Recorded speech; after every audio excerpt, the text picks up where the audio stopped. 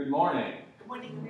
Grace and peace from God our Creator and the Lord Jesus Christ and the Holy Spirit. It is so good to see you, and I'm so thankful for all the support that you have been giving me and my family over the last couple of weeks. Your prayers and your words and your virtual and real hugs have meant the world to us. We thank you very much. And Corky is here to lead us through this morning's announcements. Good morning, everyone. Good morning. At least it's a nice, crisp day with nothing falling from the sky. I have an announcement here from the United Methodist Women. They are putting together Valentine bags for the children at the shelter. There is a sign-up sheet in Fellowship Hall if you can contribute something. Please bring the items to the church by next Sunday, the 11th. If you have any questions, you may contact Jerry Taylor or Betty Peterson. And thank you all in advance for your help. And just a reminder, we do have coffee and after church in the back, so please join us for that. Yes, ma'am.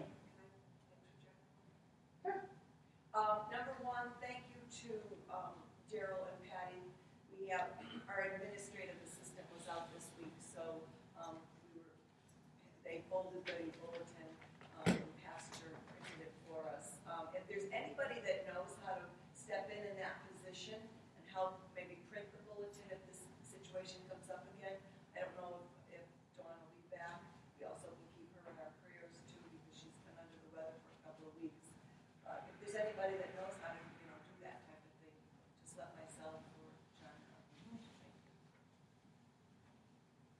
Anything else? Just be at peace. And as I mentioned in the newsletter this week, I want to thank a special shout out to a few people, actually. Bob Moore, who has given us a new kitchen sink where you don't have to push the levers back until they break in order to turn off the water. And very cool faucet pointer as well. And our Carillon is up and operational, and we timed it for, in addition to noon and 6 on weekdays and before service on Sundays, we're timing it to be turning on for the kids as they're going into school and leaving school. So we're hopeful that that will be a good experience for them as well. And I also want to thank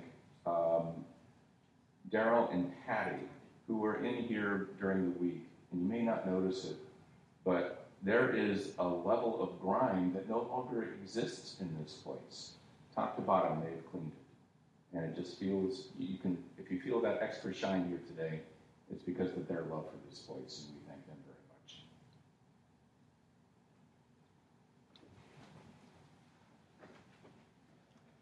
Would you pray with me, please?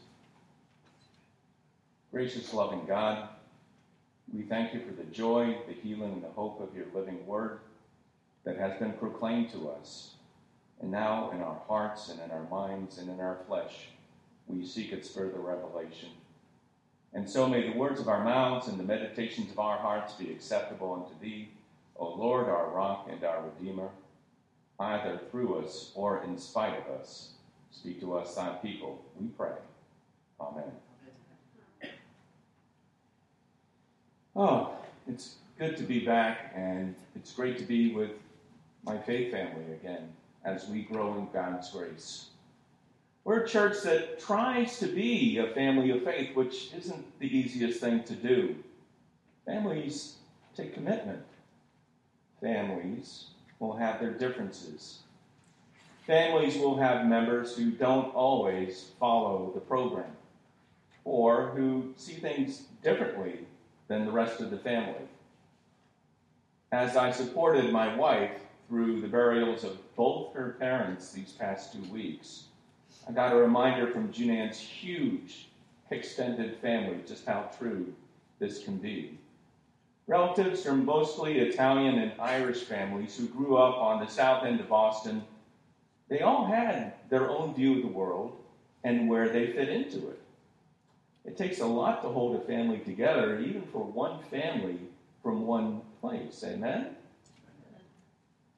It's hard for families to scale.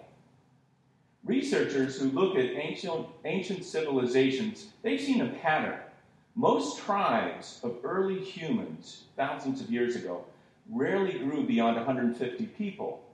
And this pattern seems to stick because beyond that size, people don't have a strong sense of being a blood relative of people around them one way or another.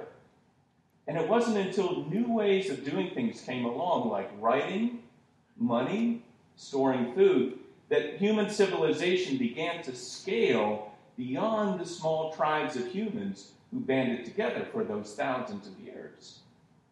And now the idea of a global scale seems to dominate almost everything that we do.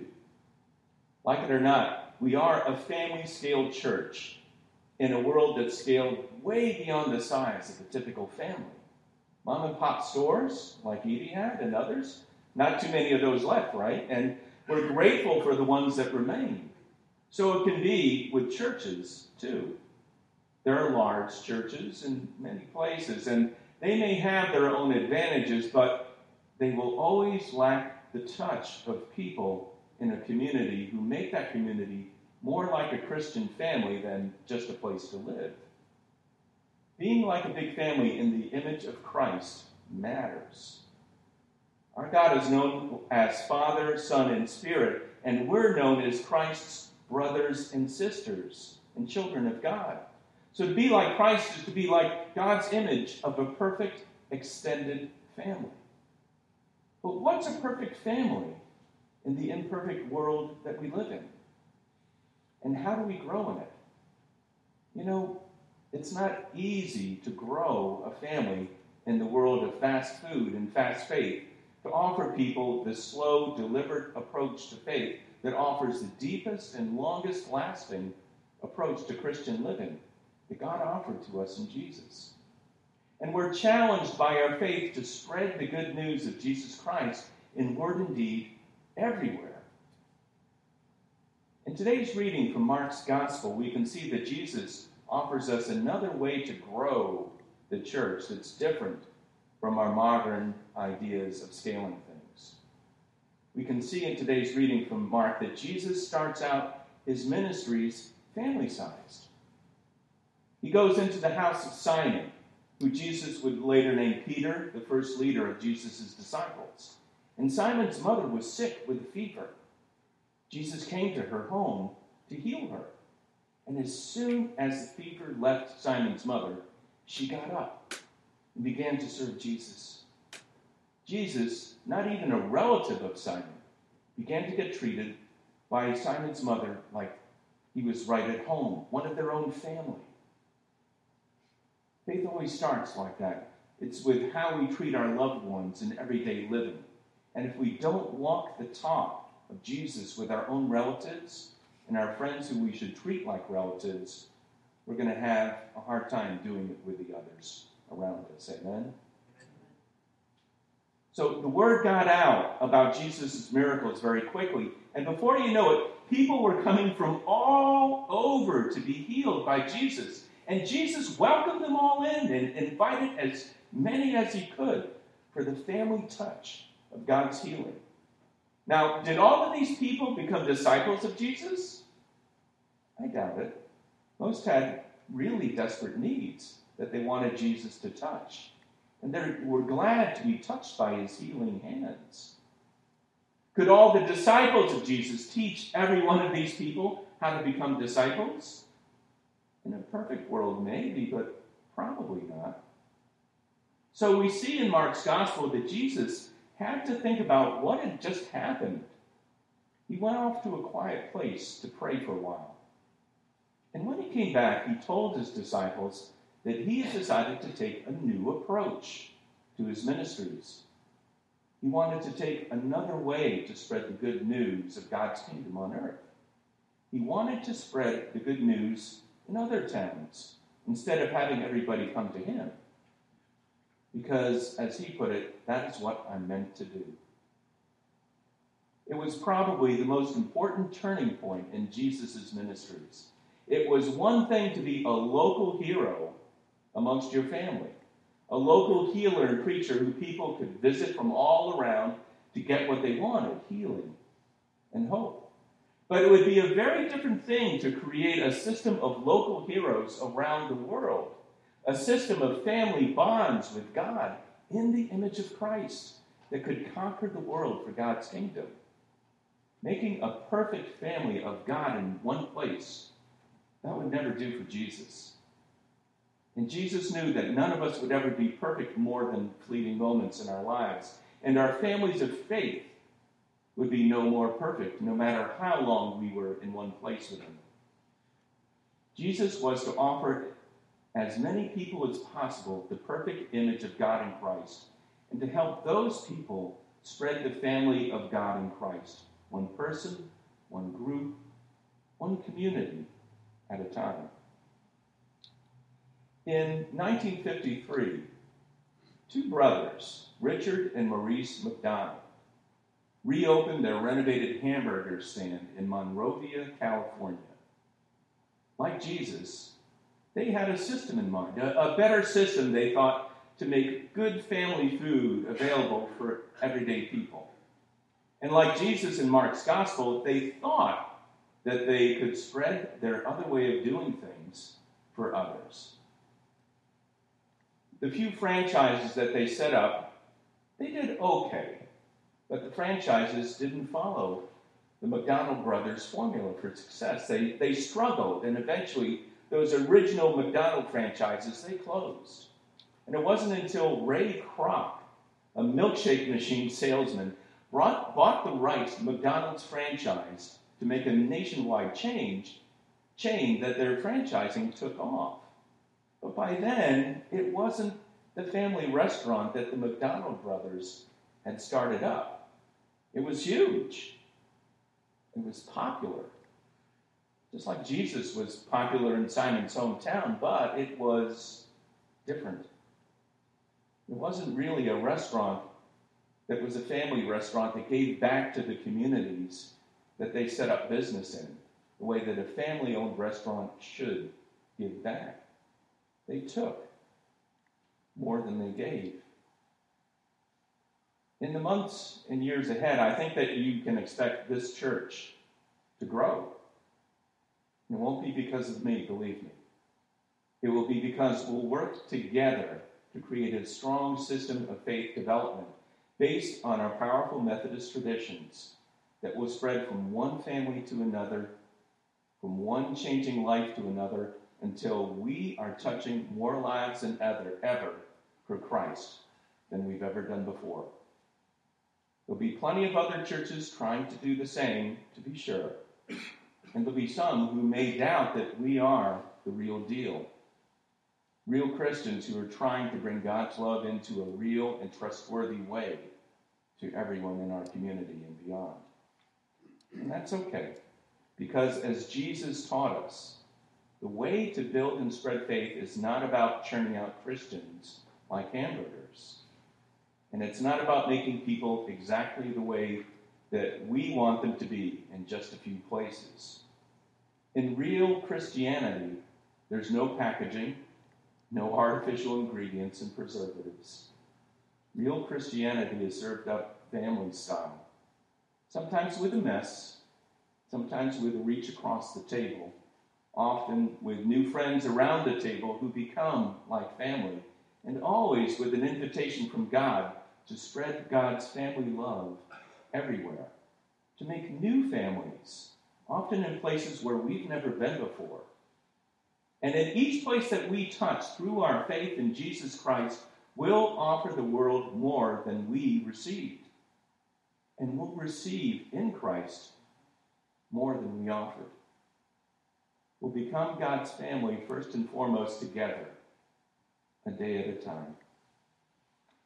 There is another way to grow a church, and it's the United Methodist way, a way that connects us to the global community of faith that grows churches the old-fashioned way, one community, one group, one complicated, extended, multicultural family at a time, until we're all connected in the trust and love and healing and hope that's a world becoming like God's family. Disciples learning how to make disciples for generations to come. Jesus showed us that there is another way. Let's make this church a vibrant church, a community of faith that's getting ready to grow faith in families in the Methodist tradition here and everywhere in the way of Christ. Amen. Our hymn of response is number 4. It's time now for the prayers of people, when we lift up our joys and concerns for people in the community and the world.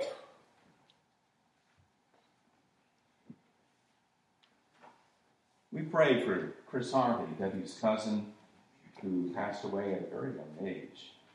And we were with her family as they mourned his passing. We pray for Janet H., who's undergoing cancer treatment. We pray for Earlene Ackerman as she transitions into assisted living. We pray for Ruth Hunter for the loss of her husband, Alan, and her only child, Beth. That's a hard one. Do we have any other prayers that people would like to lift up today? I'd like to lift up the families in Guilford, Connecticut, who are grieving the loss of a young man who was shot, we pray, accidentally in the home. And a reminder that these acts of violence can happen anywhere, in any family, at any time. So we grieve with them and grieve with a nation that seeks healing and hope.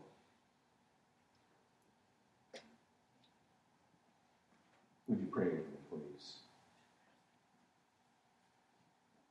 Loving, healing, transforming God, Father, Son, and Holy Spirit, we thank you for the gift of life, the gift of love, and all the gifts of healing that you promise us through faith. We need them, O Lord. We need them to lift us up when our hearts are wounded, when we've experienced loss. And we turn to you when we come out of the clouds of darkness into the light of your joy. Let us remember always that in darkness and in light you are with us, and our sense of darkness is far from the truth of your everlasting presence. Lift us up on your wings today, O Lord, as the prophet has promised. Help us to soar above our concerns, to see far beyond them into the possibilities that you prepared us, and to rejoice in the moment that you have given us, soaring on the wings of faith and feeling your presence here. Guide us as a community as we seek broader paths of mission into our local community and into the world. Be with all the people of this church who have been so faithful in building it up through the years, and help us as we invite new generations and new people to discover authentic faith. These things we pray for in the blessed name of Jesus Christ our Lord. Amen. If we turn to our bulletin, time for offerings of grace. And we do have a generous God that has given us everything that we're in right at this very moment, including our hearts. And so we pray that you'll give from your hearts as we receive our tithes and offerings. And a joyful song which we invite you to join into.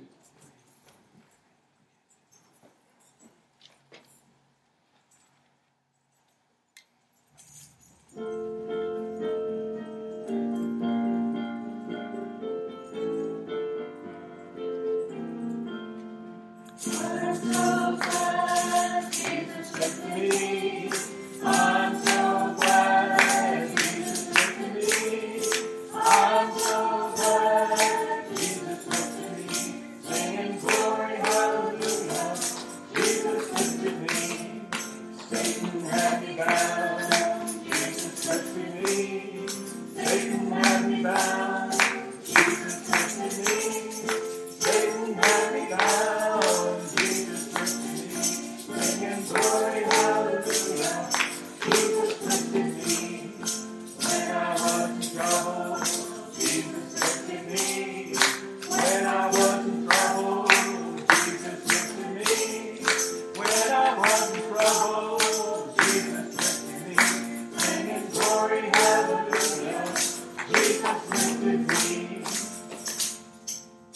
Amen.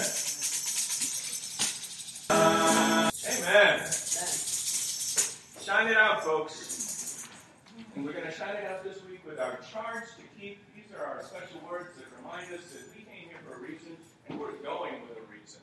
This is our reason. Let us say it together. Jesus led his faith family into the world to make the world one family in faith. Let's find every way possible to build that family here and everywhere. And now may the Lord bless us and keep us. May the Lord shine God's face upon us and be gracious, even unto us. May the Lord lift up God's countenance upon us and grant us peace now and forever. And may the people of God say with enthusiasm that will make people startled, Amen.